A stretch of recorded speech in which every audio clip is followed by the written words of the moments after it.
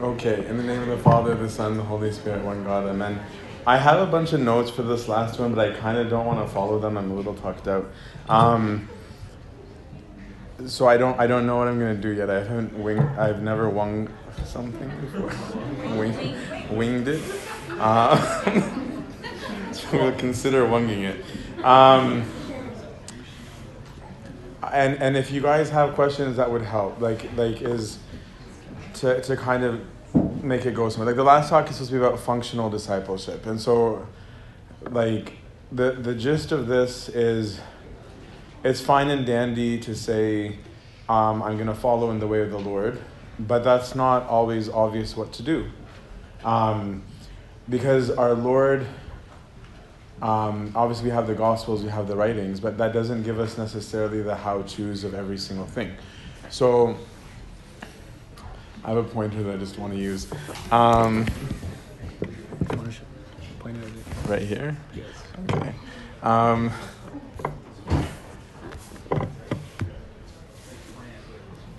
You have some point in your eyes, whoever is speaking.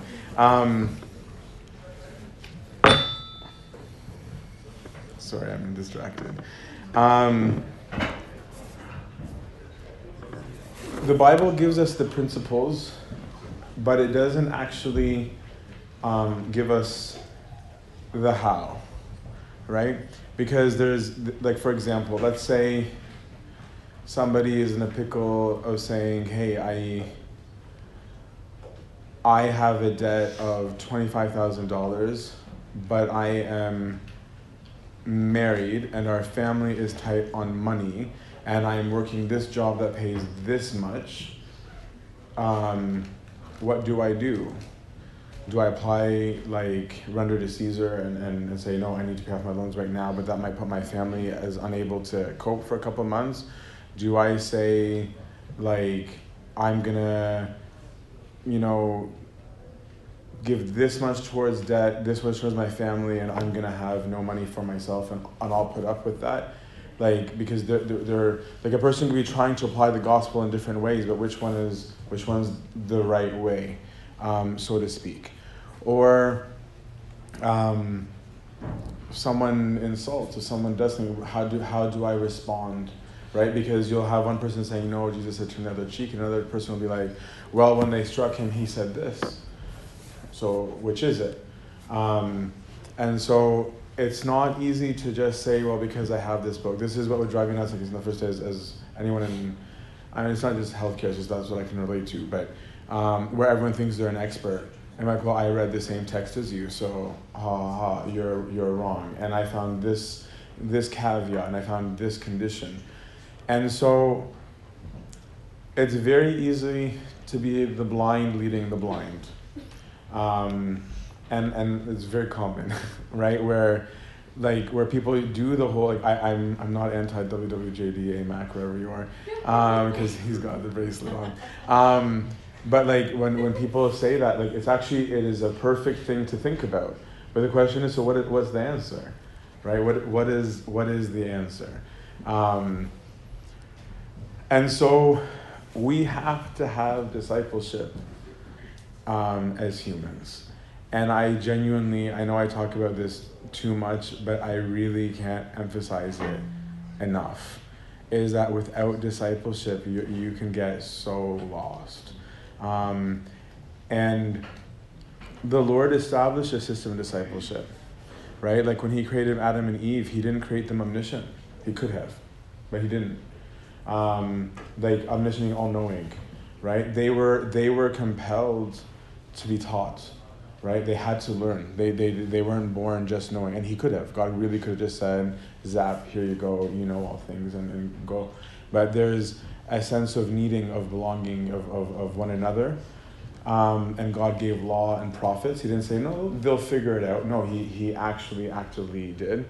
And he gave them prophets, he gave them judges. And what a judge's job was to rightly divide the word of truth. The job of the judge was to say, here is the proper application of the scripture, so that it's not just everybody throwing around opinions.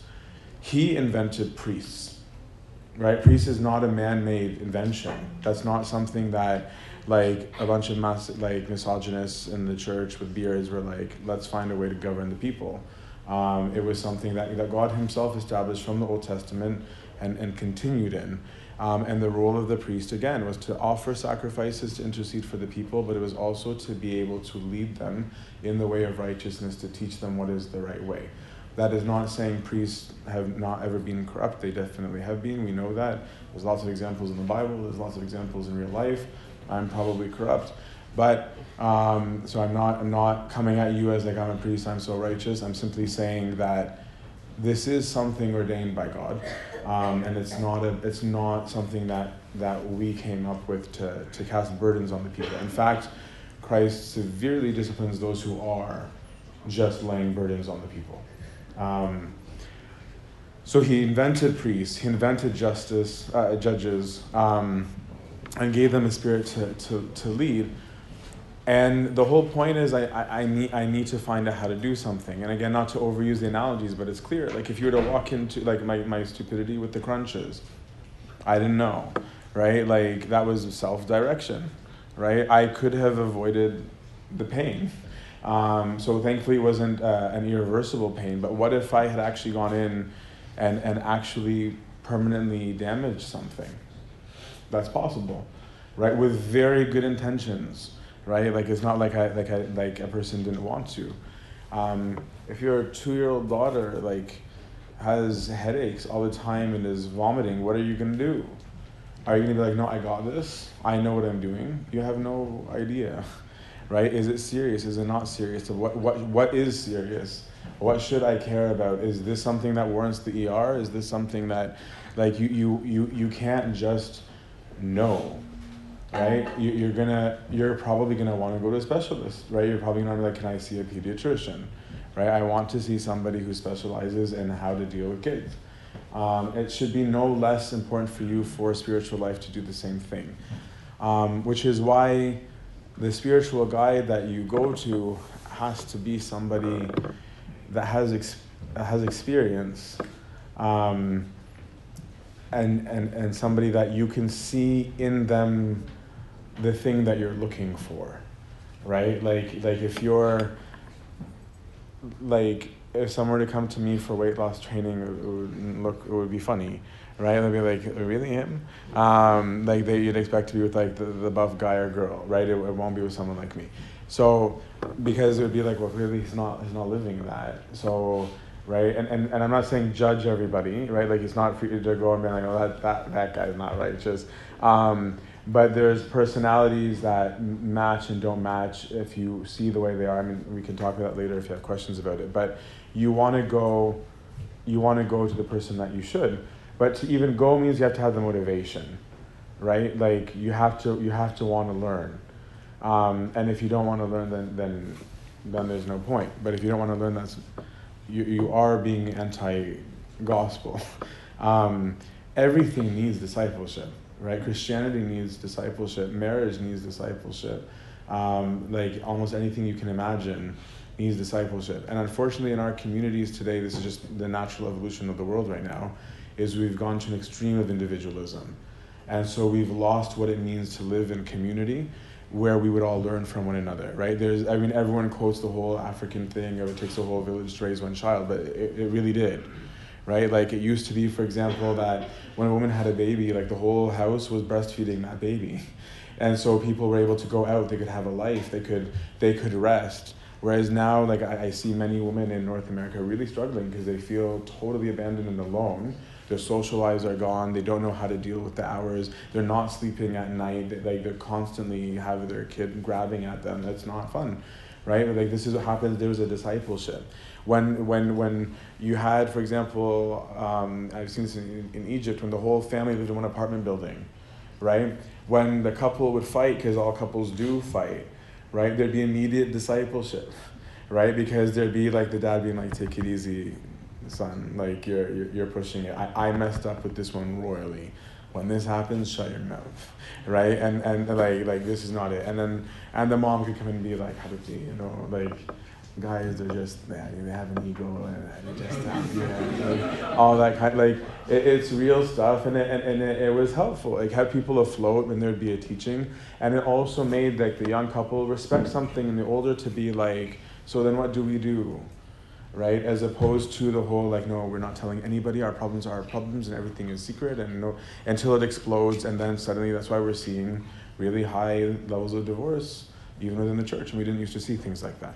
Right? So discipleship is necessary. If you think that you know everything, that's scary. Right? Like, you should be afraid if you think that you know everything. Because you belong to a tradition. Okay? I know it's really trendy today to be like, I'm spiritual, I'm not religious. That's complete nonsense. In the sense that, what does that even mean? Okay, like, because spirituality means that you believe off the bat that there's something called a spirit, which is a tradition. Okay, and if you are saying I'm spiritual, what does that mean? Are you practicing random customs? Okay, even if you bought the yoga pants from Lululemon and do your stretches, those aren't random stretches. Okay, like they're that comes from a tradition. Right? So what you're really saying is, I don't like structure. Okay? I just want to be carefree. And like, okay, that means what you're saying is, I want to be self-willed. And I don't want a community, except for a community that agrees with me and tells me that I'm right. That's not what you're intentionally saying, but it is what you're saying. I know that there are some people who have had very negative experiences in institutions. I get that. And so for that, some of them, it's a reaction of saying, I don't want to belong to that. But it's the acceptable solution is not to say, I'm going to wing it. I don't need you all. That is completely opposite of what our tradition teaches us. So because you belong to a tradition, you can't just come in and randomly do it. Like, imagine if you took over somebody's, like, medical office and they're like, hey, can you, like, organize these files? And be like, yeah, I've decided alphabetical is lame. That's so, like, 5th century. Like, what we're going to do now is hot patients and cold patients, right? And be like, no, that's the new system. It works well. I know exactly where they are. Like, it's not about you, right? So you enter in on a tradition. You might have suggestions for it. You might improvements, might be evolution to the system. That's fine. But you enter into a tradition and you work from what's existing. You don't just come in to destroy it. That's arrogant, right? You should ask the people who are there, so what is the system, right? And how did you arrive at this system? Because this didn't come out of a vacuum. Right? This came out of experience. It came out of knowledge. Right? It came from somewhere. And this is what you're looking for in discipleship is, where do you come from? What do you know? What can you teach me? Because we don't grow up in a vacuum. Right? And so, like, why I'm constantly going to the fathers, the desert fathers, is saying, okay, they were the school. Right? Is that Jesus said, here are the principles. Our Lord said that. And then they're saying, okay, we're the lab. Right? We're going to see how does one acquire patience? How does one acquire virtue? How did these people deal with these different situations? There are ways that are tried and true. So one shouldn't think that it's necessary to reinvent the wheels. And it's, in a sense, we've had centuries of people giving us best practices, so that we can take them and work from them. And when you get the principles, then you know how to apply them in a modern context. Of saying, okay, in this context, this was reflected in this way. Right? Now our context looks like this, so how can I apply this where we are right now? Like, again, let me throw another example. Let's say your spouse tells you she can't handle how friendly you are with other women. What do you do? Right? Are you going to just say, okay, well, she needs to get over it because she's insecure? That's an option. And say, no, since I met her, she's always had this insecurity, and if I bow down on this one, she gets her way on everything. And it's time for her to realize that I need to have some autonomy. Or are you going to say, I ought not to message her because I just don't want to upset her, like, even if it's there? That's an option. Or are you going to say, you know what, let's have an agreement about how much can I text? These are all different options, none of which has an intrinsic sin to them, theoretically. Maybe the first one is a bit of judgmentality, but theoretically it's not necessarily, it could be true objectively, it could be. And so, how do I rightly apply the gospel, right? And so you have to go to somebody who knows, right? You don't just make it up, right? If your neighbor's like, man, my stomach's hurting, like, oh, for sure that's like your appendix. Let me get the YouTube video. Like, I got it. Like, oh, it didn't work. Oh, Andrew got infected. I don't know, man. Right? And like that's dumb. Like, that's really dumb, right? So I don't know why, for some reason, we think with spirituality that that's okay, right? And we'll say the dumbest things. Like, we'll be like, I just don't think Jesus would ever say that. Well, maybe he did, right? Or be like, no, he couldn't have meant it like that. Like, Jesus is so loving, right? And it's just like, yeah, he also kicked the people out of the temple, like, and he wasn't smiling at all, right? Like, it says he made a belt, like he didn't just grab a belt. It says he made a belt and just started like whacking things. So what does that mean, right? He didn't mince words with the Pharisees. Right, it wasn't like, oh, they'll come around, just give them a hug, right? But that's something we have to look at the life of Christ. But then, how do I figure out how to do it? So you need a person who knows you and knows your personality. Okay, so like I'm gonna be a bit scattered because I don't know how to talk about this because it's more like I like these more based on questions. Because to me, discipleship is something experienced. It's something that I've had the privilege of having throughout my life, but that I don't know how to articulate because it's so obvious to me. It's like somebody like asking why we drink water. Like, I don't know how to say to them, right? I'm just like, because you need water. But the person that from whom we need discipleship, we said one, they need to reflect the way, but it should be somebody who knows your personality, right? Like my own spiritual father, for example, he's known me, my current spiritual father has known me since I was 17, right? So he's seen me in every phase, my dumb phases, my happy phases, my super religious phases, my I could care less phases. He's seen all of it, right? And this is because this is something that gets built, right? And so when I'm just like, yeah, I'm thinking this, like he knows whether I'm being dumb or whether I'm being serious or whether I'm actually being too hard on myself or whether actually I'm escaping, right? This is something that gets built.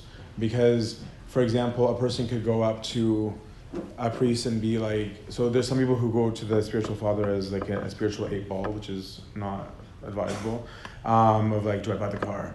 And it's like, I don't know, like, can you afford the car? Do you want the car? Like, discuss it with your family. Like, but it's different when somebody's saying, because they've come a lot being like, I'm getting a car. And then in my mind, it's like, this is the third car you've gotten in 2 years. Now it's different, right? Like, this is where like the history matters, where it's just like, I think you're a little bit material, what's going on here? And they're getting more and more expensive. Like, are you attached to your money? Is this what's going on, right? Or another person's like, no, I need to serve in another church. And it's like, why? Right? Maybe if you've known them long enough, you know the person maybe has an ego, then it's like, oh, because they're not getting their way here. So maybe what this person needs actually is a little bit of humility, not to just go on every whim. But there's another person, for example, who's like, they would never say they want to leave. So it means that they're extremely hurt, right? And be like, why do you want to leave? You love this place.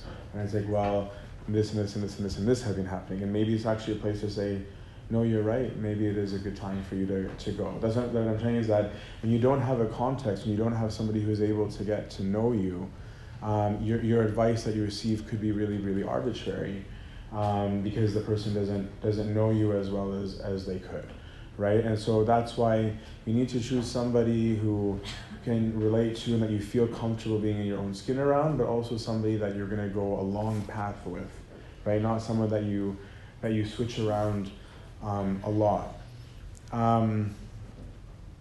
Because what this guide needs to do for you is protect you from harm. And like, this is so real, like it really, really is real. There's a famous story in the Desert Fathers of a monk who he had to go to the city, and he didn't want to go to the city because he didn't trust himself. He was humble about that, and he knew he had a woman problem. So he was like, I'm just worried that if I have the option, I might fall. And sure enough, when he went out into the city, so he told his father, confession, like, I don't really feel like I want to go. I'm scared. So he's like, no, if anything happens, call on God, call on God and call for me, don't worry, God will protect you. And so he went out, and sure enough, he encountered a lady, and she was trying to entice him, and he screamed out. He goes, "Oh God of my Abba, oh God of my Father, save me." And it said, and he found himself immediately on the path towards the monastery. And I know people in this century for whom that has happened, like very, very similar things. And because they have a very, very, very real relationship where one person was like gonna die off of the road. The steering wheel had frozen up on him, and he couldn't steer, and it was like a bend, and it was going straight over a thing. And that's what he screamed, "Oh God of my Abba." And immediately his steering wheel was doing its own thing, like he literally was just sitting there, and it brought him to safety. So the person, when there's a relationship, like there's someone that you need to be comfortable with. I know with my own spiritual father, when I'm faced with warfares, regardless of what they are, I have an agreement with him where I'm just like, I'm going to randomly just shoot you a message. You don't have to reply, just saying pray for me, because I feel some relief in just having said aloud, I need help. So whether you reply or not, that's up to you, but I want to be able to call out. And it's a huge comfort to me, and I do find grace from it personally.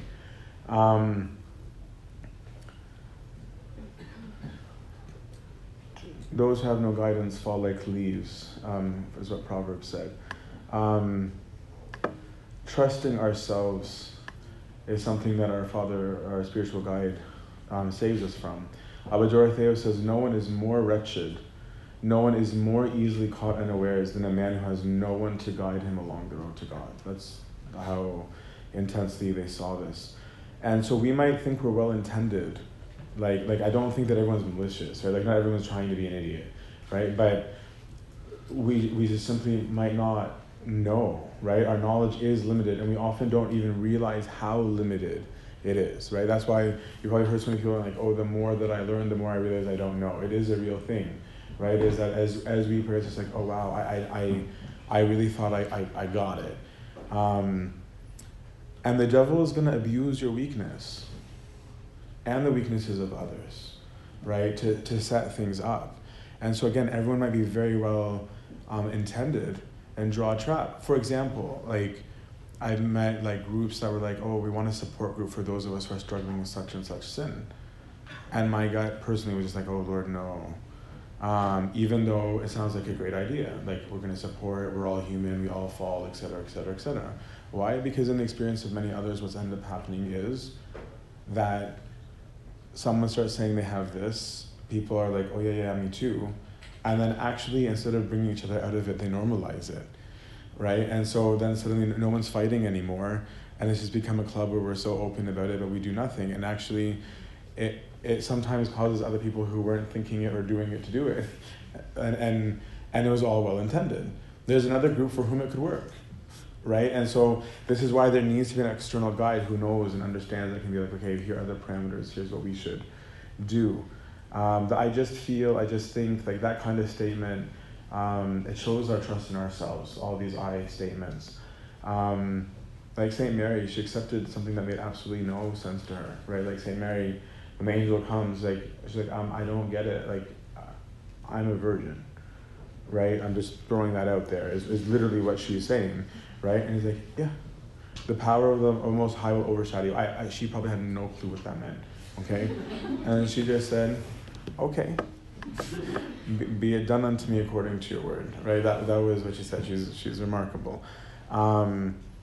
And I remember, again, well-intended, there was a priest one time came to me and was like, well-intended, he's like, oh, that guy, I want to involve him in the service, I'm going to do this and this and this. And I'm like, that guy is an atheist, right? I happen to know that. I knew that the youth was an atheist, the priest did not, right? And so, like, I mean, you can have, and the service that he was going to put that person in would destroy that person. It wouldn't be the ones that would have, like, won him over, or, like all that kind of thinking, like, oh, maybe if I give them responsibility, they'll get into it. Whereas, like, again, like, the priest had great intentions, but it could have been a disaster. One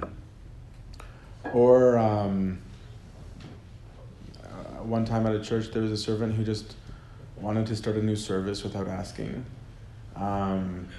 and had decided who was going to run the service, and went to that person and said, we're going to have a women's meeting and you're in charge of the women's meeting. And it's like, did you want to ask anyone about that first, right? Because maybe this person's not in a good place right now. Maybe this person's not totally solid in their teachings.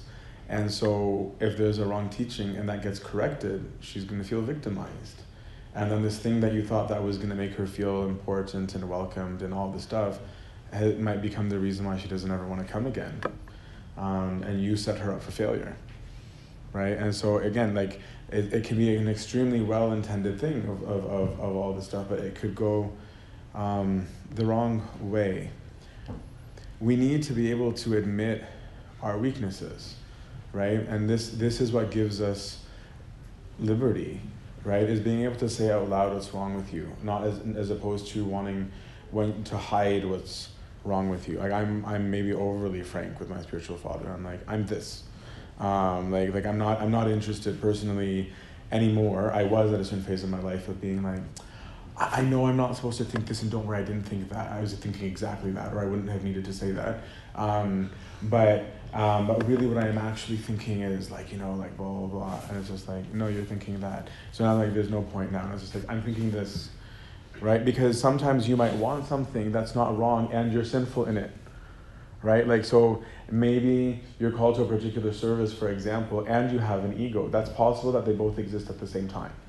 Right? So some people are afraid to admit that they have an ego because they're worried that the person's going to say don't do it because they want to do it.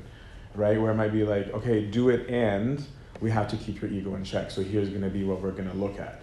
Right? But you have to be able to open up and not be afraid. There's a really beautiful story of St. Macarius. I'm talking about him a lot because it was his feast yesterday. But St. Macarius, there was a monk who had become a hermit. And he wasn't doing well. So St. Macarius was sitting and he would see the devil going up and down, and he would visit the brothers. One day he saw the devil particularly happy, and he was like, where were you? He was, I was at Father so-and-so's house. And he was like, he's great. Like, he's in my pocket. So Macarius was like, okay. So Macarius goes to visit him. So Macarius visits him. He's like, so how are you doing? He's like, great. Nothing could be better. Like, oh, no struggles, like everything's going fine. He's like, yeah, pray for me. By your prayers, thank God, everything is smooth as butter. So he's like, oh, you're so lucky, because I sometimes struggle with pride. And the guy was like, yeah, me too. And he goes, yeah. And sometimes I have like fornication problems. And I was like, yeah, me too. And he starts listing all these issues as his own, which he, like, I'm sure Macarius meant it on some level. And the guy, like, is confessing having no idea. He's like, yeah, me too. And he was like, yeah, and sometimes when I get that, here's what I do. And injected, like, a little bit of guidance. And went back to his cell. And so the next day he sees the devil coming back, and the devil's miserable. He's like, what's wrong? Macarius was bullying the devil, but he could do that. And he was like, everything that guy was doing, he stopped. And he's like, I don't know what happened. And so there's the person got relief from the Abba, right? Because Macarius was the father of that whole region. And the Abba is offering a balm or a remedy to the person who's coming to them. Because the whole point, as we talked about yesterday, was learning how to deny our will, right? Abba Dorotheus said the will is a brass wall standing between God and man, right? Is that often our biggest obstacle to God is our will. And so if all you hear is yourself, it's going to be very difficult to hear the voice of God, right? And that's why you do need the outside voices.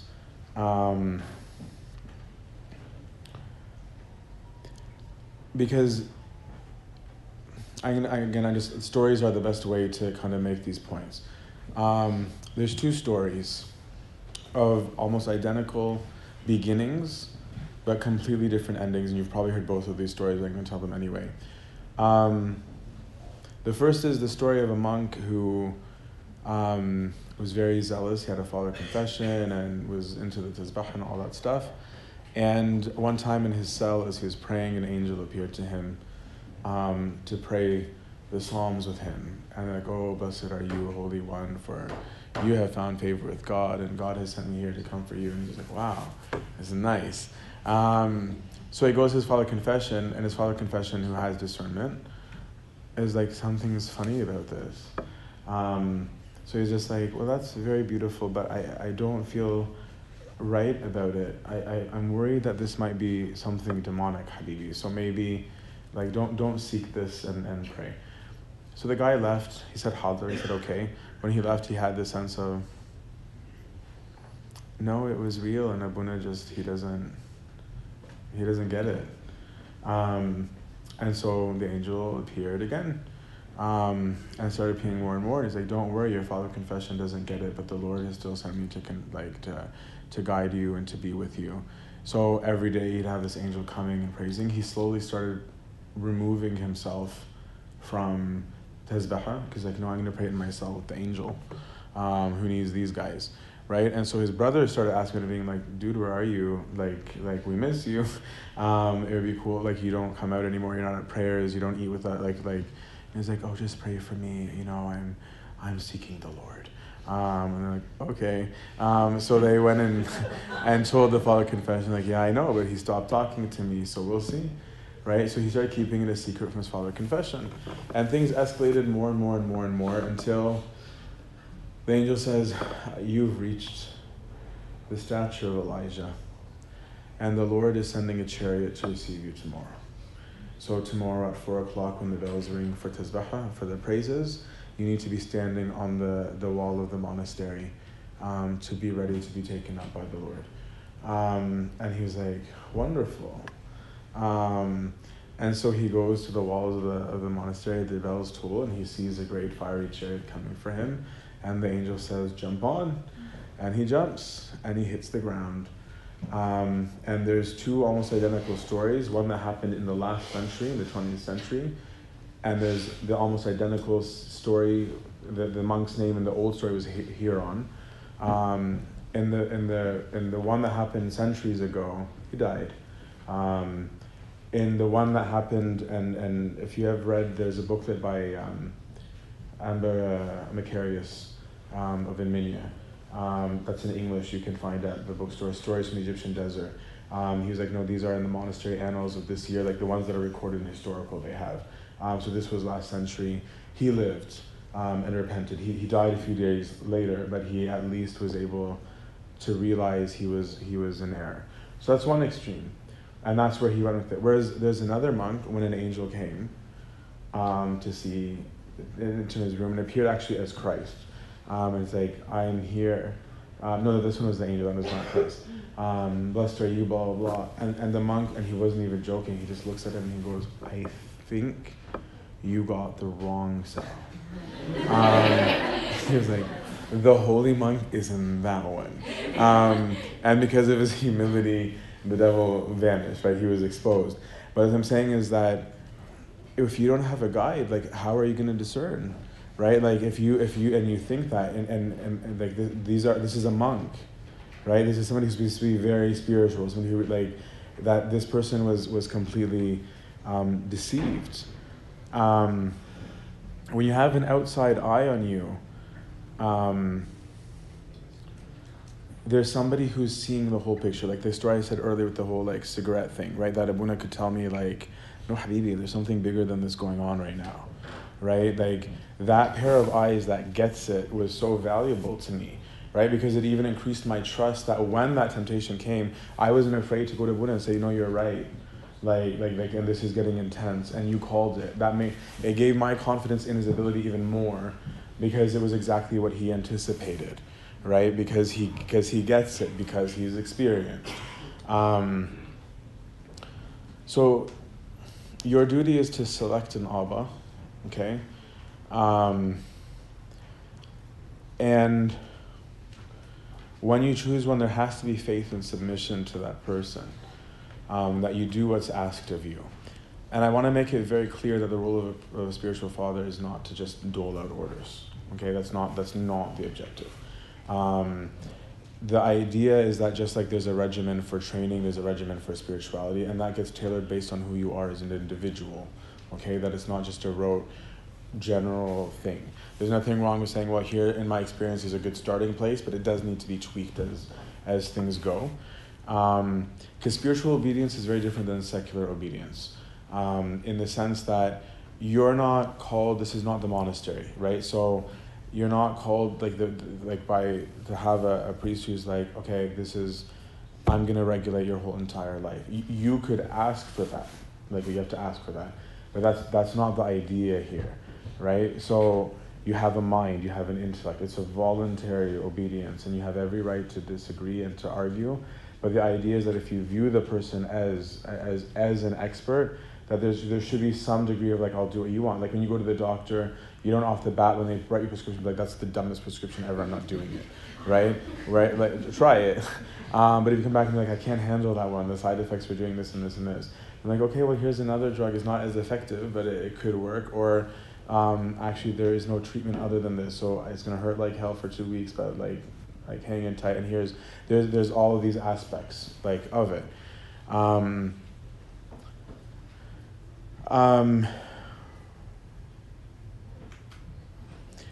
You have to want the word of God.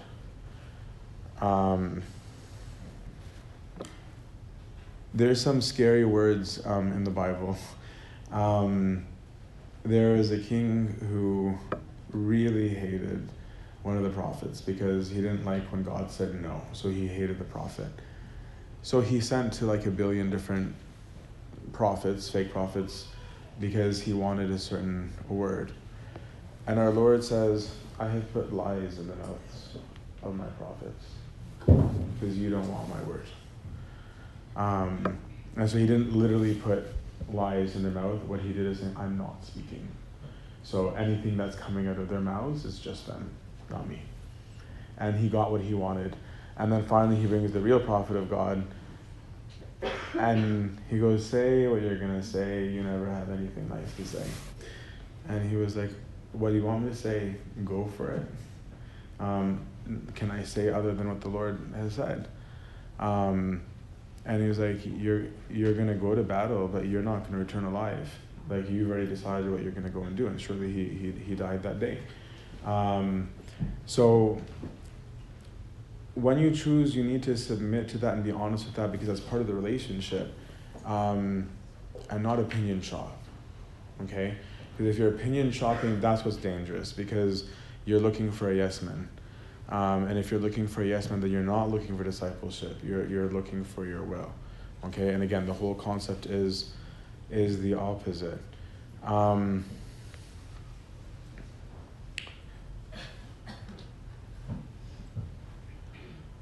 I don't want to go through all of this. I'm just gonna bring up some like examples because I just think it's easier. Like I'm gonna be honest. I grew up in a church where discipleship was so real, and it was the cornerstone of everything, and it made the whole church flow. Like even within our services, because I was linked to the guide, and those who I served were linked to the guide. There was a continual flow, and there was a trust that got built, right? And so when I came to California, I was actually surprised by something. I'm just gonna be really honest. And like I think I maybe was negative at the beginning when it happened because I didn't understand it, because I didn't understand why people weren't asking things, and it wasn't because I wanted to be asked. I just thought it was weird that people didn't, right? Like where there would be somebody who I thought would be like a son in confession, for example, and then she'd be like, oh yeah, did you know like I'm so happy that so and so, like him and her, like they're a really good couple. And I was like, who? He's dating who? Oh, that's totally news to me. And then when I would bring it up, the person like, so is this a thing? And then it'd be like the sheepish laugh of like, yeah, like I'm one of the guys that's just supposed to like giggle that he's got a girlfriend. It's like, did you want to talk about that first, whether that's a good idea right now? Because it's not, right? Like, and I think the person was taken aback that I was bothered that I wasn't asked, because to that person, the spiritual father, it was just another opinion among many opinions. And so it's like, oh, no, that's not how this thing works. You definitely have a free will, right? But it's like saying, I want you to train me to be an Olympian, to the trainer, and being like, but I just want you to know that I am going to eat whatever I want. So it's like, okay, that's your right as a human being, but this training thing's not going to work. Because like diet is part of it. I mean, we can negotiate, we can talk about your diet, we can try and tailor to what you can and can't handle, but your whole I'm going to do whatever I want doesn't work, because this thing doesn't affect one thing. There are so many things going on here in your life, right? Or for example, somebody would be interested in monasticism and be very upset about an opinion that I have about it. Or it'd be like, why are you angry, right? There's nothing wrong with having a discussion or disagreeing, but why are you angry? And I've been in those shoes too, but I'm saying that it's going to depend, and I'm not saying, wow, but I'm saying I didn't understand it because I grew up with discipleship. So to me, it was a given. It wasn't something that I felt. But because it wasn't the environment that was in all the churches, I'm saying that's why I'm not bothered by it anymore, because I didn't realize that many people didn't have that. I think people don't realize what they're missing out on, right? Because like I struggled with monasticism. I really wanted to do it. So my priest didn't let me for years. I learned so much from that whole experience, right? And that in hindsight, I'm like, I wouldn't have it any other way, right? Because when it happened in the right way. And it gave me security, it gave me confidence, where I'm just like, I wish everyone to have this, right? In the same way that if someone gets married, I want them to have confidence, right? That they're not the day after the wedding being like, I think this might have been a mistake, right? Like, because it's scary and it happens, right? And it's petrifying. It's petrifying because you're like, but this is permanent, right? And it rocks you, right? And so the value of God. So you like, should you ask about a job? I think you should, right? It depends on how you view things. If you don't view things spiritually, and I really don't mean that in a negative way, but since you're not spiritual, you don't ask. But I mean, if you are able to see the whole world spiritually, you will see a necessity to talk about those things. And it doesn't mean that the person guiding you is going to comment on every single one, right? It's about seeing the whole person and your thought process, right? Where it might be like, yeah, so we're thinking of moving, and the person might be like, okay, cool, like hopefully that goes well. Versus, like I said, when the person knows the whole person, of being like, wait, why? Right? Like, is that like you start to develop those things, right? Or asking about whether like where to go to school, right? I did care to ask, right? Like if there's a guy who's going somewhere and it's like, okay, this is the most prestigious school, but it's also the party school, and you're a party person, right? Like, is this the best idea for you, right? From spirit, like, because what's coming first to you, right? God or the school? Because maybe you should go to the school that's not so stellar and sacrifice that, lay down your will for that. You're still going to get the degree and say, Lord, for your sake, I preserved myself, right? Now, like, you can be sure of blessing in that, as opposed to saying, well, no, I'm going to just do this. It doesn't matter if I do or don't, right? So I'm saying your questions that you ask depends on the way in which you view your life. The idea is not for the priest to say, no, here's the school you're going to go to, okay? The idea is not for them to say, here's what house you're going to buy. That's not healthy, okay? Like if when that starts happening, that's swallowing up the person in front of you and turning them into mini you or a slave. That is not right. Like flat out is not right, okay? It's supposed to guide you through your personality with your characteristics to try and find out what is your language in approaching God to help guide you towards that, right? And your spiritual guide might have a completely different gift than you. I have a certain personality, and there are some people who are very different and can work well with me, and there are others who don't, and that's totally valid, right? Like there's not, and it doesn't mean that you're bad or that the priest is bad or whoever is bad. It's a matter of saying, no, I need to know that they get me, and that they can guide me towards that way. So the guidance teaches you things. I've told some of these stories a lot, but I'm just trying to give you the sense of what you get from guidance, right? Like, I had a kid call me one time when I was a servant. I was working, I was renting like an apartment, and this guy from another city called in like 2 or 3 in the morning being like, can I come crash at your place? I'm in a huge fight with my parents and they kicked me out. And I was like, let me get back to you because I actually care to ask first. I woke up my priest at 3 in the morning. I called him and he was like, absolutely not. My gut instincts was, this is the gospel, open your doors. Like that was genuinely what I thought. My inclination was, no, come on in. And he was like, no, tell him to go to his family. Like he has relatives, tell him to go to his relatives. So I was like, okay. And I was actually a little disappointed in Abuna's answer. But he was right. What I didn't know is the person was addicted to drugs, right? And the person was stealing from everywhere he went. If he had come, he wasn't going to leave. And he was like, no, it is important for family to deal with family. And he was like, it's not about, like, and I know that this priest opens his house. That's why I was really, like, surprised, right? But he knew when to open and when not to open. He's had experience, right? So he was like, that's not the right time. He's like, family does something because family can yell and scream at each other. Family can tell each other like it really is. You're going to have no idea how to say no to this person at some point. You're not going to have the heart to say you need to go. And if you do, you've lost him, right? But he hasn't lost family, right? If the family kicks him out, he's not, like, family's still going to end up fixing it because they're family, right? So I would never have thought that, right? I never would have gone that route. I would have been like, no, the Christian thing to do is to always be nice and open up.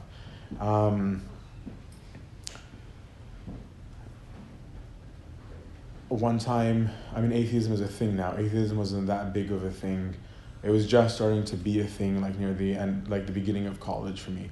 And so I was really into it because my own battles and readings and philosophy and all this stuff. I was like, when do we need to have a talk about atheism? I was like, nope. And I was like, what do you mean, no? And he was like, no. He's like, I hear their confessions. Thank you so much for your concern. This isn't an issue right now. I don't want to introduce it to them as an issue. So I was like, okay, fine. And my ego was bruised.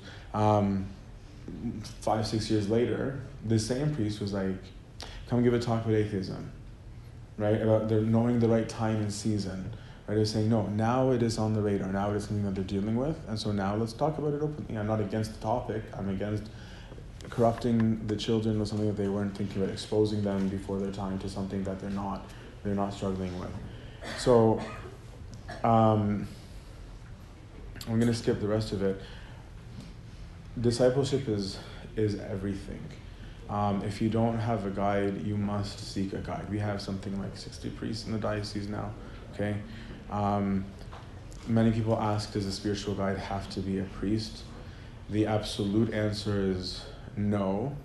The practical answer in my personal view is yes. And the only reason why I'm saying that is, it's like there are many fit people who could teach you how to be fit, but it's different when a person is a certified trainer, in the sense that there's a minimum level that's supposed to be expected, because it's not easy, because most of us are not very spiritually developed. We don't even know how to evaluate whether somebody's good at it or not. It's not like fitness where you can look at someone and just see it. You can't just look at someone and know. But what I would say, so I've talked a lot about Tant Samira before. I saw her as a spiritual guide, right? And it's not even about gender. But the guide has to be older, in my view. It's not an absolute, but I would encourage it, because it's better for the person to be further than you are on the path, right? So that they're not telling you stuff as they figure it out. They're teaching you from the hindsight where you are, as they themselves are moving forward, right? So that's something that I think matters. Paying attention again to the spirit of their personality, of how they present and all of these things. But if you don't have a guide, get one. Okay, like that's your homework. If you don't have one, you must get one. Be consistent with them, be regular with them, communicate your expectations to them, and tell them, this is what I'm looking for. I want to grow. I don't know how to do that. And wrestle with them, right? Like my priest, for first few years of when I was actively, I was confessing since I was 6, but when I started getting into it, I'd be confessing, and he would be sitting there with his legs crossed reading the Karoza. And I got so heated. So after like a few visits of it, I just stopped talking. And I got really bold. He put the Karoza down and looked at me and was like, mm-hmm. And I was like, when you're finished. And I regret it. Because he put the Karoza down and he was like, you've been doing this for this long now. And he like spewed out everything. So what he was doing was he thought that I was uncomfortable confessing. So he's like, maybe if I pretend I'm not listening, he'll feel okay. And I was like, oh. Well, in that case.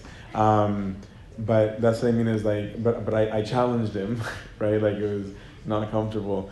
But that's how the relationship grew, right? And like even after like many committing, like, when have I been confessing the same sin this long?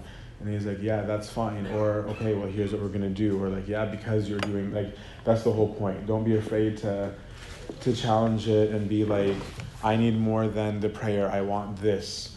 And if they're not able to give that, that's okay. Again, it might be that it's not the right fit, and that's okay, right? Then it's okay to find another one. But as much as you can, stick with one person for as long as you can.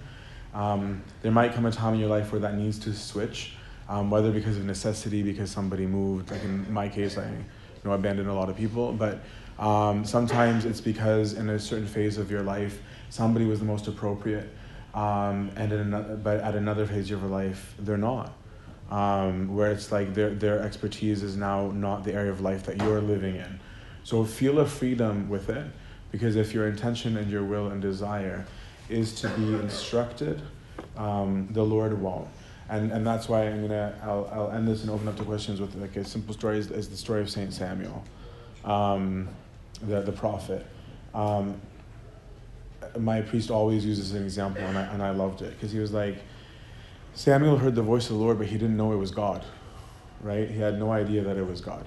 And so he woke up and ran to Eli and was like, you're calling? And he's like, no. And after the third time, we know the story, Eli says, that's God. Right, next time he calls you, say, speak, Lord, for your servant is listening. And he did. And the first thing God told Samuel is, I'm going to kill that priest. He was like, that guy has ruined the priesthood, him and his kids. Eli was a rotten priest. But it was a rotten priest who discerned the voice of God. Okay? And so what Abuna was trying to say to me was, it's more about your disposition towards the guidance than it is even about the priest who guides you. Is that God's not going to hold you accountable for what the priest might be doing wrong. Okay, so like, even if you think that the person in your area isn't the best, isn't the guru, isn't the whatever, which is a little bit overrated because all of us are weak, feel confident that our Lord's promise that if you seek me, you will find is real, right? And that God will give you in spite of the person who sits before you. No matter what. Glory be to God forever. Amen. Any questions about that topic? Because I had the general questions that I hear. Marianne. The mic, yeah.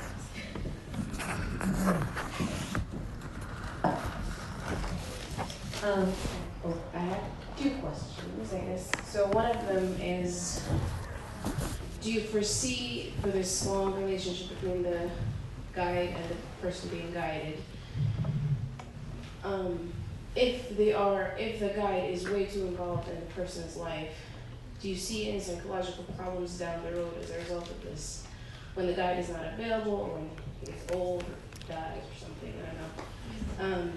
And the second question is, if you're looking for something specific out of, like, if you have a goal, spiritual goal, and you don't know how to go about doing it, don't you need someone who is living that, which is what you're saying, what you said earlier, I thought. Yeah.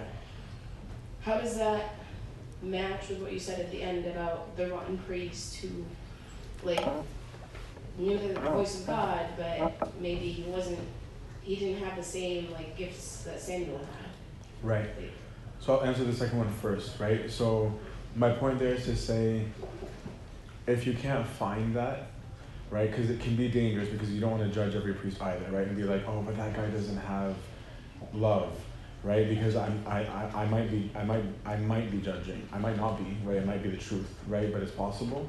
And so what I'm saying is that rather than spending too much time judging or assessing or evaluating, it's saying that in the event where I've looked all around me and I don't see it, I'm saying, well, then go to what's available, because then God will work in spite of them, right? So like he'll still be able to give you what you're looking for, because it's about you, right? It's not about the priest, right? Does that answer the second? I think so. So you're saying even if the priest isn't like on that path, go with what's available. Like, right. So like I'll make up an example. Let's say I'm like, no, I really want somebody who has the immigrant experience. Just like make up something more like less like worrisome, right? So I feel like I need somebody who knows what it's like to be an immigrant, and I happen to be in an area where that's zero. Every single one of them none of them have been an immigrant, right? Then the thing that I think that I needed, what I'm saying is that God just go to the non-immigrant, right? Because that's what's available, not because they're good no matter what. I'm saying, unfortunately, that's not available, right? So then it's like, Lord, you know what I was looking for. Please give me the words that I need, because what I'm doing is actively just trying to deny my will, so that I don't go just off of my own whim.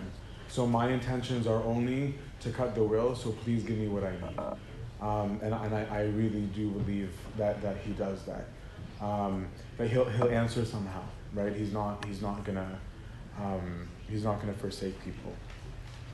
As to the first, that's definitely a possibility, right? Like that's definitely a possibility. There are very unhealthy spiritual relationships, and they can happen in spite of people. They can happen by accident. They can happen because there's just because of the tarkiba, the constitution itself. There's so many reasons that can happen, and so people just need to be attentive. If a person feels like something's going wrong, they can always bring it up in the context of the relationship, and they can always go to an outside person and say, this is how I view it, and get advice from someone else and say, am I overreading? Because even, let's say the person is even mistaken in their assessment, it almost doesn't matter, because perception is reality, right? And so the right thing might be to switch and say, this isn't healthy. But what would be worth seeing is what is the trend? Because if let's say that happens 5 times in a row, then it's like, no, then there's something is off here, because it can't be that every single priest had the issue, right? But again, that's why I'm just take your time. Take your time choosing a spiritual father. There's no rush in it, because again, if a person's not just opinion shopping, there's no harm in being like, no, let me see this person, let me go see this person, and then when you're fully comfortable, then to stick. I went through that because I had the same follow confession for 25 years of my life, right? It was the only follow confession I ever had. But when I went to a monastery, suddenly things changed. And so when I left, it was the first time I had to choose. And I didn't immediately settle on one.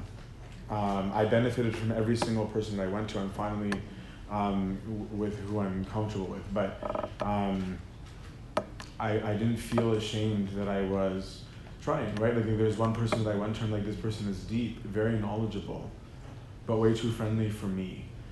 Because me growing up, I'm a jerk and I talk, but maybe I'm a jerk in confession, you could say. But my style of confession, what I do with people is actually much nicer than what I want in my confessions. Because growing up, my priest was 30, 40 years older than me. So he was always an elder to me, right? So there was no such thing as young priest, right? And so when this priest was being friendly and fatherly, I'm like, I don't know how to do that. It's not wrong with him. It's actually a beautiful thing in him. I'm like, no, I want the guy who's you're dumb. And so I'm I'm going to go to him and I'm going to talk to you for advice about random things. And I do, I still call him. And I consider him a spiritual father. He's just not my Abba, right? And so, and actually my Abba knows about him, right? And so, because I told him, right? And so actually sometimes, because my Abba is a monastic, and he served for a little bit, but he doesn't anymore. Sometimes he says to me, go ask a woman so-and-so that one, because he's immersed in the service. So that's up his alley. He's like, my view is this, but I might not get it, right? So it's possible. Just like I said, person should take their time, not be too worked up if it didn't work out right away, or if it didn't work out at all with that person at all, right? And just be like, okay, the Lord doesn't want this relationship for me for whatever reason.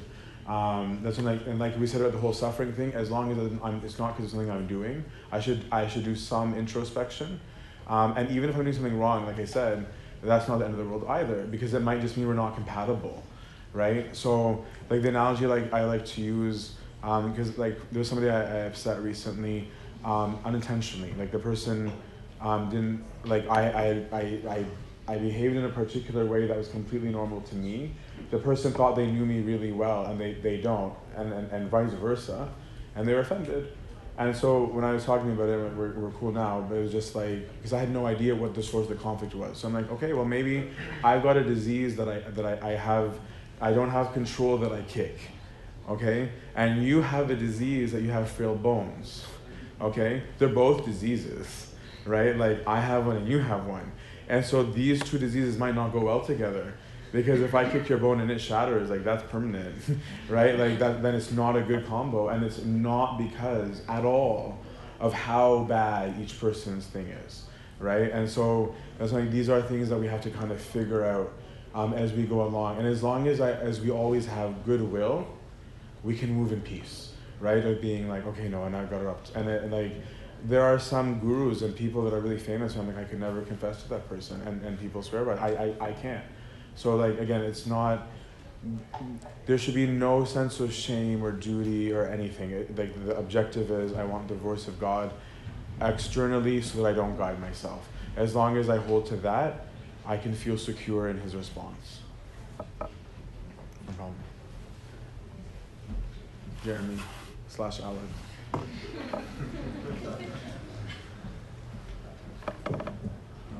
This is concerning more what we were talking about earlier, when you are like turning the other cheek and the acceptance of unjust treatment, or like we were talking and you were saying something along the lines of if you're not getting like paid what you want at your job, like you leave it alone or something. And I was thinking of a scenario. I was talking with someone. If your friend wrongs you, or betrays you, or treats you unjustly,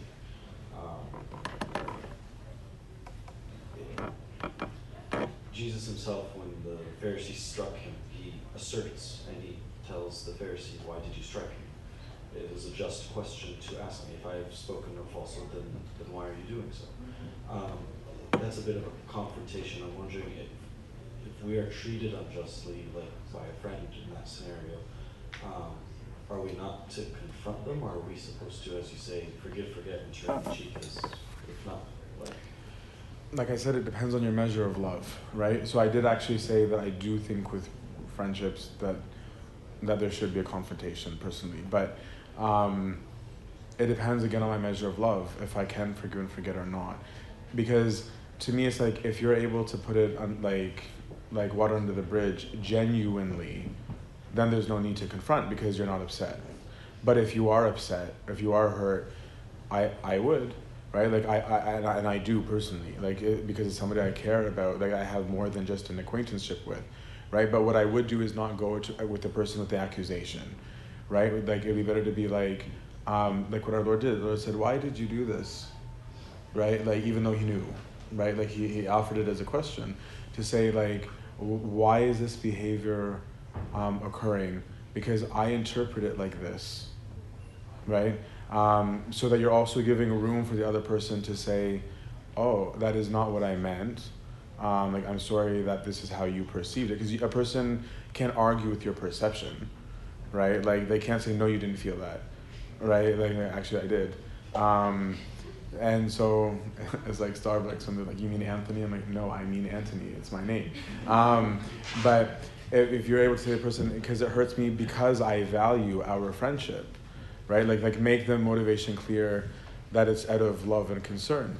And then, but what you have to be ready to do is to say, but I will forgive no matter what. Because if the person reacts negatively or says get over it, or being like, well, you're just whatever, like is that I have to struggle to say, I'll accept that, O Lord, in your name, that even my friend did, because our Lord was turned in by his friend, right? He was backstabbed by one of his own. That's who made the deal. So I do what I can do with the willingness to struggle to keep the words of the gospel to the best of my ability. So I guess the follow-up to that would be, so if your friend answers negatively or is not responsive to this and decides to continue along this line of behavior despite knowing that it makes you uncomfortable, the advice then is not to quote-unquote abandon that relationship, but then as in so much as you can manage it with the measure of your love, as you say, to continue to forgive and forget the reoccurring instances. Yeah, it's give what you can give, right? That's what love is, right? So you might not be close friends with them after, which is not wrong, because love is not the same as friendship. Love is self-denial. That's why you're able to love your enemy and not like your enemy, right?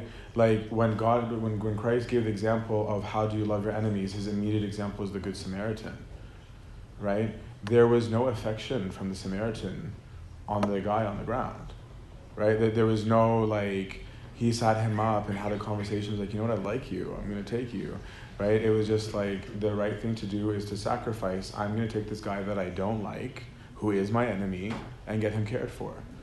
So it's an objective thing, right? And so like liking is not the same as loving. And so I can be like, all right, I feel like we don't have as much in common. Maybe we're not in the phase of our lives where we mesh well together, but I have to have goodwill toward the person, right? I should be willing to give them anything they ask from me, right? And not be like, well, since we're not friends anymore, I don't give that anymore. Or it's like, no, if you ask for it, I'll give it to you unhesitatingly, because that's the gospel. But I don't have to be like, oh, I'm going to tell them all my secrets. I'm going to chill with them the way that I did. I'm going to open up the way that no, that's not what the gospel calls for at all.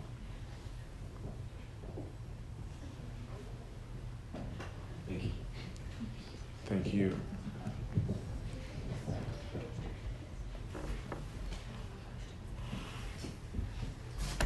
So I wanted you, did you see this question?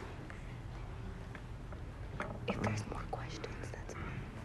Any more questions? So if you could say something like, if you're feeling this way, or if you want this, come talk to either myself or Buna. Like, just kind of so they don't leave feeling Okay, like it wasn't. no problem. Okay. I just make sure I answer some of these ones too. Somebody was talking, was Monica? Go ahead. Go ahead.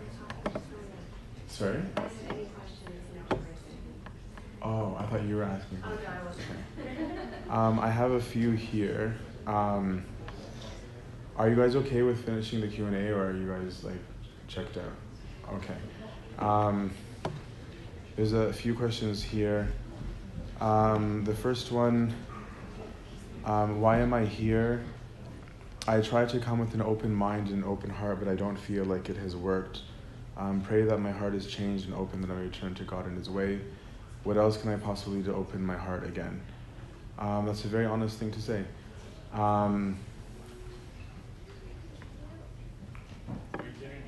You did not hear? Oh, sorry. It's the person wrote, I don't know if this was meant to be private or not, but why am I here? I try to come with an open mind and an open heart, but I don't feel like it has worked. Pray that my heart is changed and open, that I may return to God in his way. What else can I possibly do to open my heart again? This is a very honest person.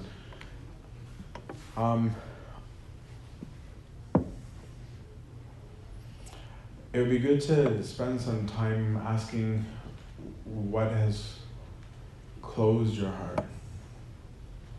And to be brutally honest with yourself, because self-honesty is an uncomfortable, really, really uncomfortable thing to do at the beginning, but it's something that helps.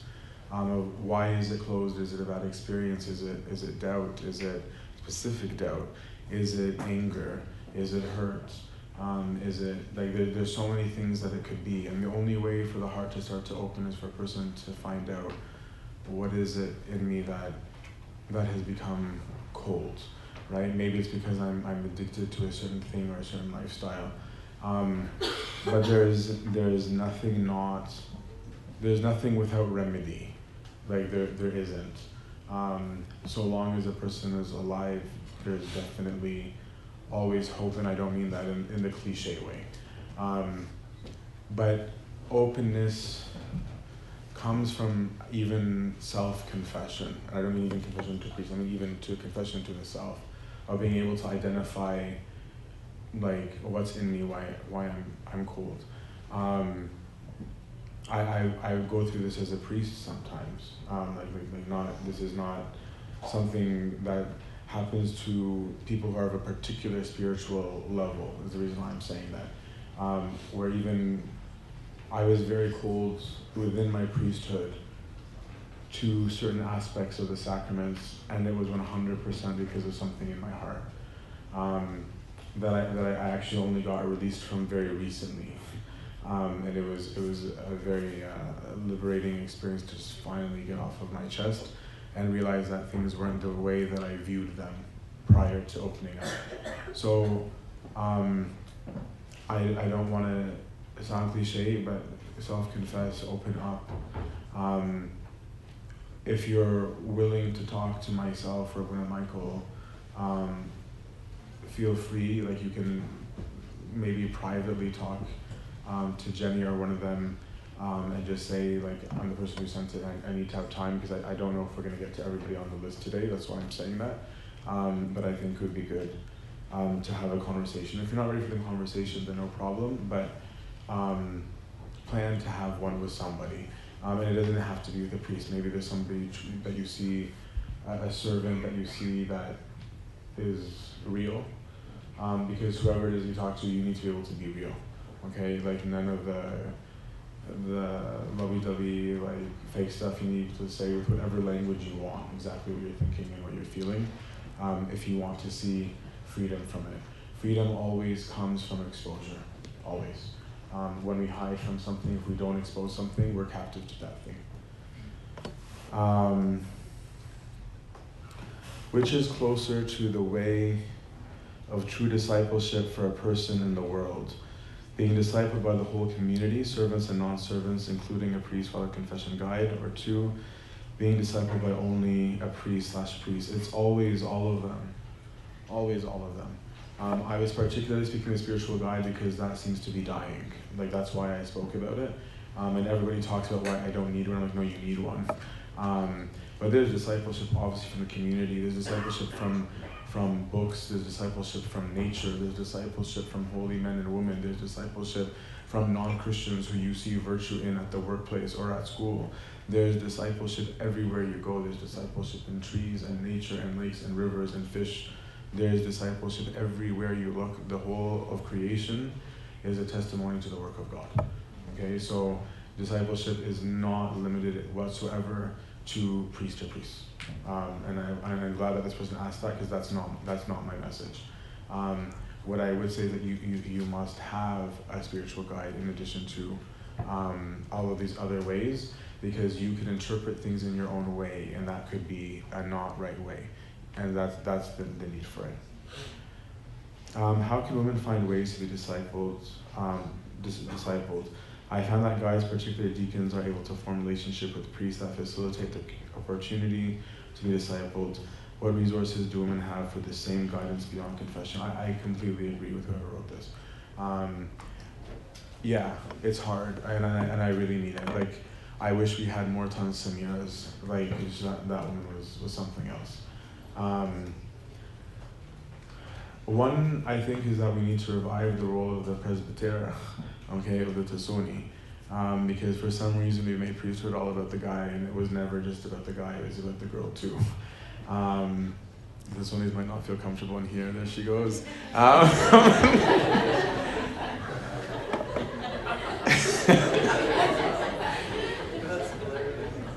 And she's a really good one. Because they have a role too. And that's somebody who the women should be able to go to. What I would say is start at least within your communities of looking at the tongues, because I really think it needs to be somebody older, okay? And look for the virtue in them. Look at the people who are at church every week, right? They're like those staples of your churches, right? We all have those people in mind, we know exactly where they sit and where they go and what they're like, right? go to them and don't be like, hey, can you be my guide? Because maybe they're not the right person to be a guide. But what you could start off as being like, hey, like, did you ever have problems in your marriage? Let's say you're a newlywed, right? Be like I'm struggling with this. I'm wondering if you have advice for me, right? Or it can be like, you always just seem so happy, right? Like look for their virtue and be like, how are you so happy, right? Like start by doing that. Like actively going out and asking, seeking. Discipleship is something that you initiate. Discipleship is not initiated by the Abba, right? Discipleship is initiated by the seeker. Okay, so seek it out. Number 2, read. Okay, like I'm gonna be straight up. Like I'm lucky that my sister was religious, honestly, because we're first generation or second generation. I don't know what we're counted. Like my parents are the ones who immigrated, but if my sister had not been into church, I would not be into church, right? She's older than me, because I just wanted to beat her at everything, right? So if she was like, if she went wrong, I'm like, I'll be more wrong. I was like, if you're gonna be religious, I'll be more religious. Worked in my favor, but because my sister would read, like my sister when she was reading, I'm like, you're not allowed to read if I don't read.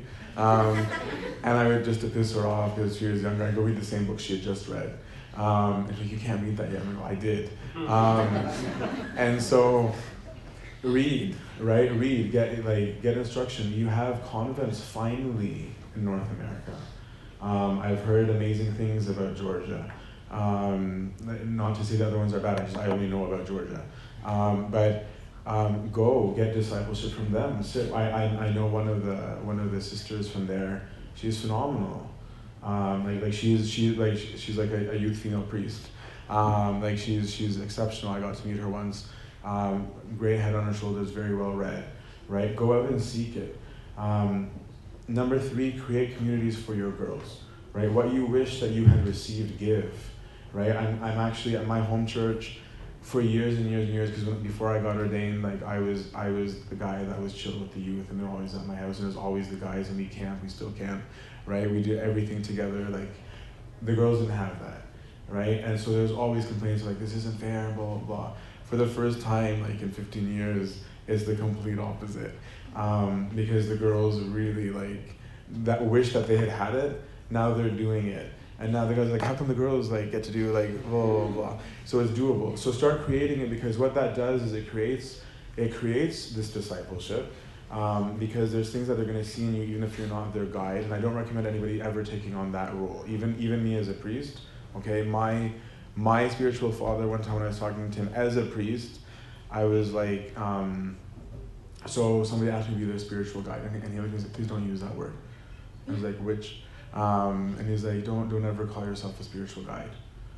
He was like, they can call you that. You don't ever call yourself that. And that's gold, like golden advice. So don't ever presume to be their guide, but you will be discipling directly and indirectly. Because when you're out with them, when you're chilling with them, and you're giving them the things that you receive from the books, from the communication, from all these things, you start normalizing that. Right? What's happening right now is that the opposite is not normalized. It's somehow gone. So be active, right? Like actually serve them, outreach your girls, right? Ask them to go out, have them come over to your house, go on camping trips, do stuff with them, right? Because what that's going to do for you is it's going to make you realize, oh, I need to ask about these things because I don't actually know how to deal with this thing. Or like, I don't know the answers. And then you're going to be going and seeking, so you're going to end up being discipled. And then people are going to get used to that image where they're like, oh, I always went to so-and-so, right? We have 2 or 3 at my home church that always growing up, that even I went to a lot. I didn't just go to the guys. Like there was, actually our Tisoni was legit. She would never let us call her that. But actually the very few times that I went to not to my priest for advice, it was usually to her, because she was real. So create it. Seek it and create it. But I recognize there's an issue. And use your Tisonis more. Because they carry a lot. They're also spiritually experienced. And God, when he calls a priest, doesn't just call the guy, he calls the guy and his wife. When we talk about denying our right and ourselves, where is the line between self-denial, passivity, and being a pushover?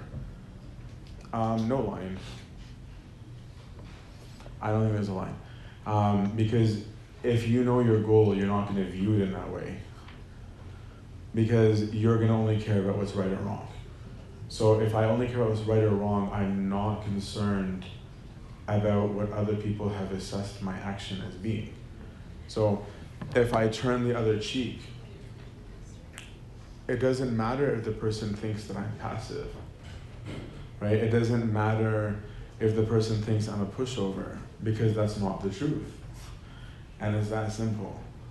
So it really just depends on where your mind's at. If you really want to assert a point, then assert a point, but that's not what the gospel is talking about.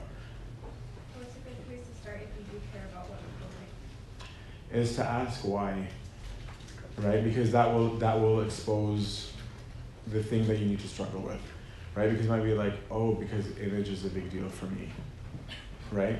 And so it's just like, okay, so then that would be when to go to the guide, right? And say, I have an image problem, right? Like, I realize this. And so then the guide will hopefully ask more questions, because maybe you don't even have an image issue, right? Maybe your self-assessment was wrong, maybe it was right. And then like, okay, well, here are the ways in your life you can work on this. From now on, when this happens, we're gonna not do this, even though the advice might be different to someone else who doesn't have an image problem. And again, there'd be other factors like, is it a position of authority? Because if you're in a position of authority and somebody's clocking in late every day and you're their manager, well, that's time theft, or that's negligence, or it's affecting the whole team, right? And so now the question would be, is your issue how you look, or is it also that what they're doing is wrong? And then they might both be going on at the same time, right? So that's why I'd be like, then to go get advice. Because like, no, if there's a system, we follow the system, because that's an easy, objective way to remove ourselves from overthinking. Or saying, here are the rules, right? But if I'm not in that position of authority, then it's a whole other set of questions. And again, that's why there's a guide. Any follow-ups on that one?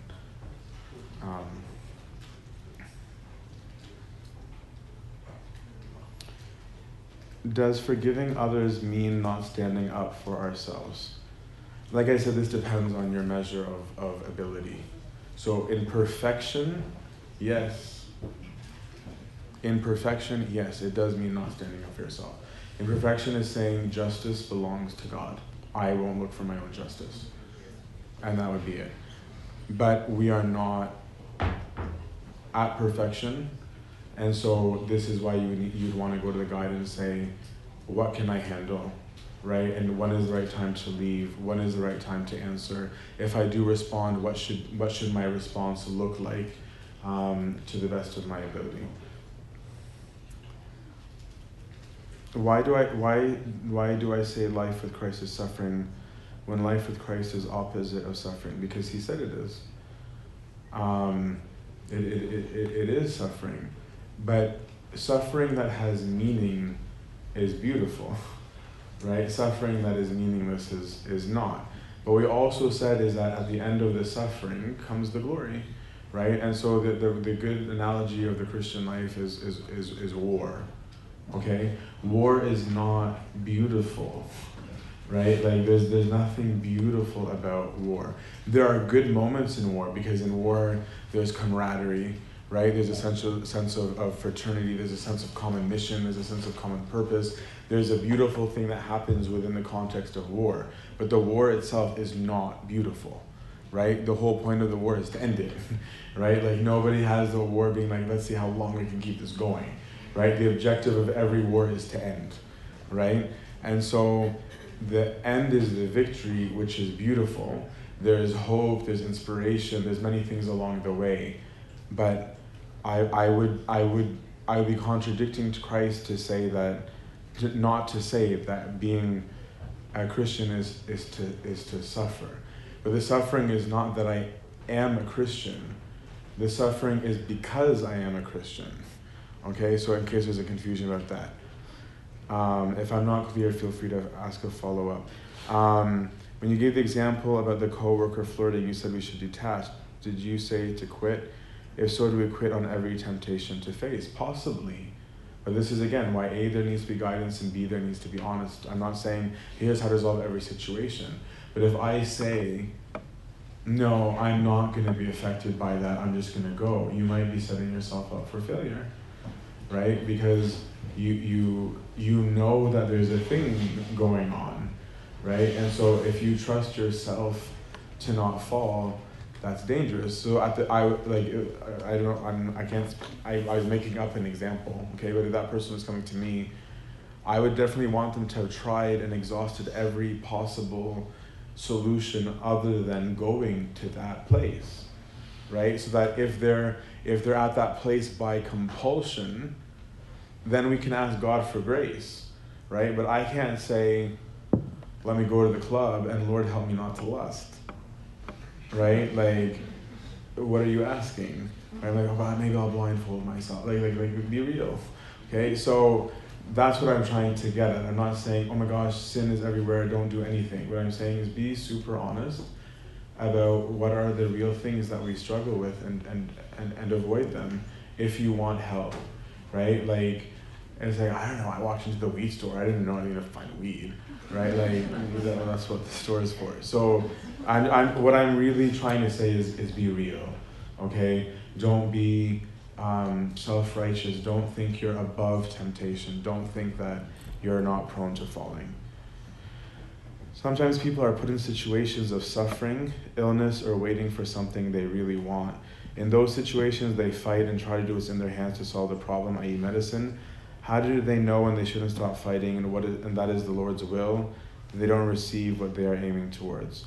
I'm in that boat. Okay, so we ought to do what is in our hands to do, right? It's just saying, okay, I will use the medicine available to me. I will use, these aren't wrong things. It's not wrong to go to a doctor. It's not wrong. And just be honest with it, right? There's a difference between somebody saying, like, I've accepted this, than to somebody having a death wish, okay? The former one is healthy, the second one is not. So I would just say objectively, do to the best of your ability what's available, do to the best of ability what's in your hands, talk to somebody who has gone through that kind of suffering, that's handling it well, and have a trust that I can find good in everything.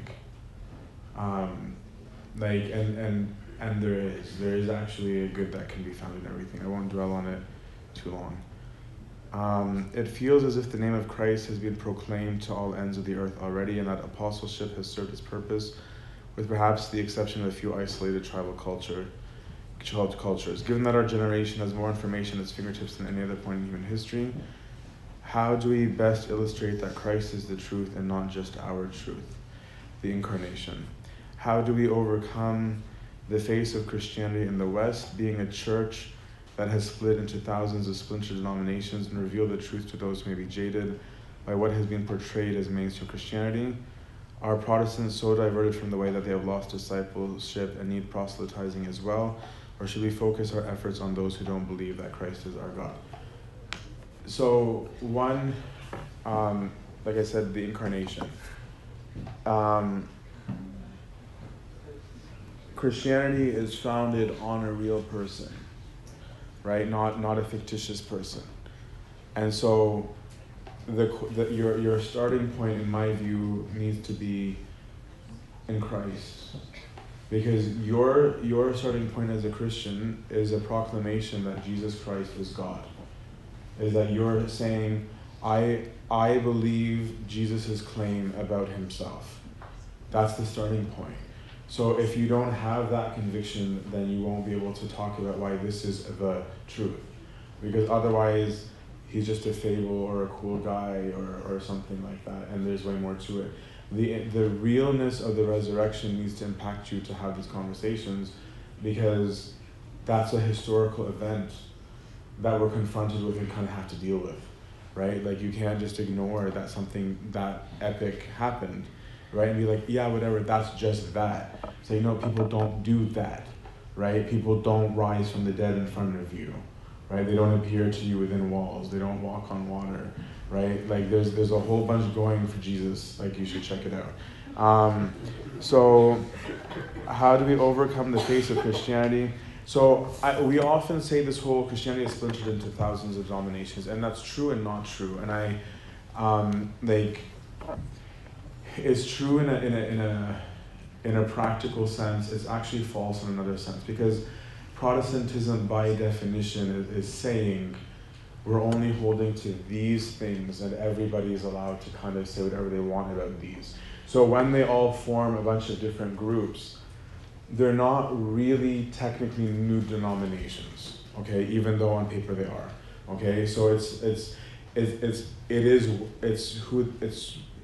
what they are by definition, right? They're saying to be a Protestant, you hold on to these traditions, and then these things are optional. So when they function and have groups that say, well, here's a group of us who think this, it's not really a brand new denomination, right? Like it's not like they've come up with like and here's a group where we think we can like row boats, and like it's not like that, right? It's saying, oh no, we're the ones that are of the opinion that things go like this, right? We're the ones who are against this guy.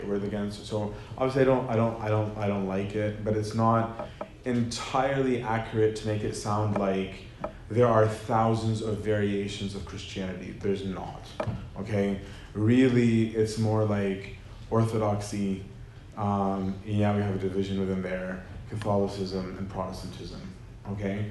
But the core of all three of these traditions is proclaiming the same truth, right? The core of all three of these are proclaiming that Jesus Christ is God, and that is not optional. All three of these traditions believe in the Nicene Creed. That's one of the mandatory components. Many Protestants don't know that, but officially all Protestant churches accept the Nicene Creed. And so what I think we ought to do is work with each other more, to be quite honest, in love and in dialogue. And I think that dialogue would be a better place to start, would not be random conversations. Personally, I don't think that's going to go far. I think it would come from serving together. That's my personal opinion, of getting on the ground and serving the poor together, of helping the oppressed together. Because when we're in a context where we're together, we're able to start off with what is common rather than what divides. And when we start with what's common, we can develop comfort around one another to start talking about the harder issues. But when you start off of like straight into like the dirty family politics, like conversations don't go well. And people want to protect positions. What each person needs to do is know why they belong to the tradition to which they belong, right? I respect Protestants, but I'm actively, intentionally, and willfully not a Protestant. And that's not because I don't like them. It's because I think their doctrine is erroneous in certain areas. I don't think it's completely erroneous, but there are things that I do think are erroneous, and that's why I'm here, right? And so otherwise I would be there, right? And the same reason why there's a reason why a Catholic is a Catholic and is not Orthodox. And that is not speaking of who's bad and who's good and who's righteous and who's holy. There are good and holy people in all three traditions, right? There are very righteous people in all three traditions. But the best way to start is by offering love and to know your stuff, right? Like don't fall into we're all saying the same things in a different way. You know, there's a lot of times that we're saying things that are very different. And so know what it is that we believe and why, so that you have an answer. But don't build your faith on why someone else is wrong, okay? Like I'm not very pro, let's have a sermon about why Protestants are erroneous. Why am I teaching that here, right? If they don't believe in sacraments, I don't say, here's why they're wrong. Instead, why not just say, here are the sacraments, and here's why we believe in them. I don't need to build it on a negative, right? I need to build it on why someone is wrong because they don't have it. I don't need to be like, let's have a talk about purgatory to talk about why we think the Catholics might be erroneous on this. Obviously, there's exceptions. If there's a wave or a trend of thought where I have to address it, sure, no problem. But just don't build yourself on negativity. build yourselves on the most holy faith. And then the last part of it, was, there's more that came in. Where did the last part of that go? Are the Protestants so diverted from the way that they have lost discipleship and need proselytizing as well? Or should we focus our efforts on those who don't believe that Christ is our God? Focus on everyone. But I don't ever have a mission personally to convert any Christian, personally. Even though I definitely believe the Protestants are missing something, and I'm not ashamed to say that. That's why I'm Orthodox. I do think that they're missing the mysteries, right? But I don't go out of my way to, like, they're Christians.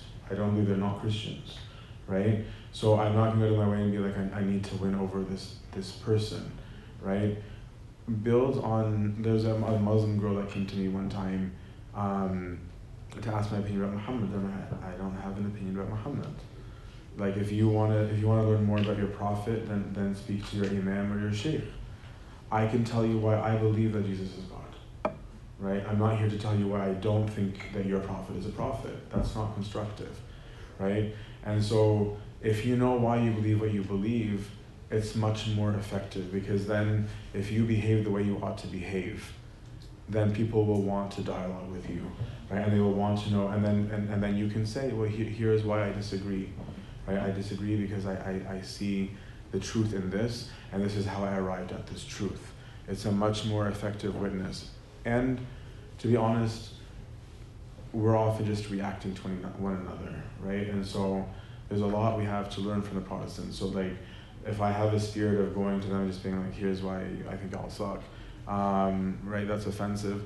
But there's a lot they're doing very, very, very well, right? They're immensely successful at their outreach, right? They're extremely good at getting on the streets with people, right? The Catholics are off the charts for their community service.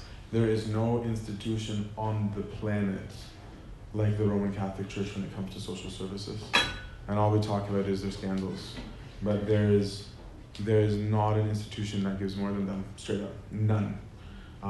So have a spirit not just of let me proselytize, but have a spirit also of what can I learn from everybody else. Because if we approach with humility, it is much more likely for people to want to and be able to see the truth. But if we approach with antagonism or condescension, you ain't winning anyone, right? That's not gonna work. Any last questions from you guys? I know that it's been really long to have them both in a row. Sick buzz. I'm gonna be leaving late tonight because I have to fly back to Canada for school. But first of all, thank you guys a lot. I usually argue about coming to this. This is the first time that I was just like, sure, because I really miss the diocese. So thank you guys for being so awesome. But also really all these people, and this is Sonny who ran away, to say thank you. We should all give a round of applause for all their work and their efforts.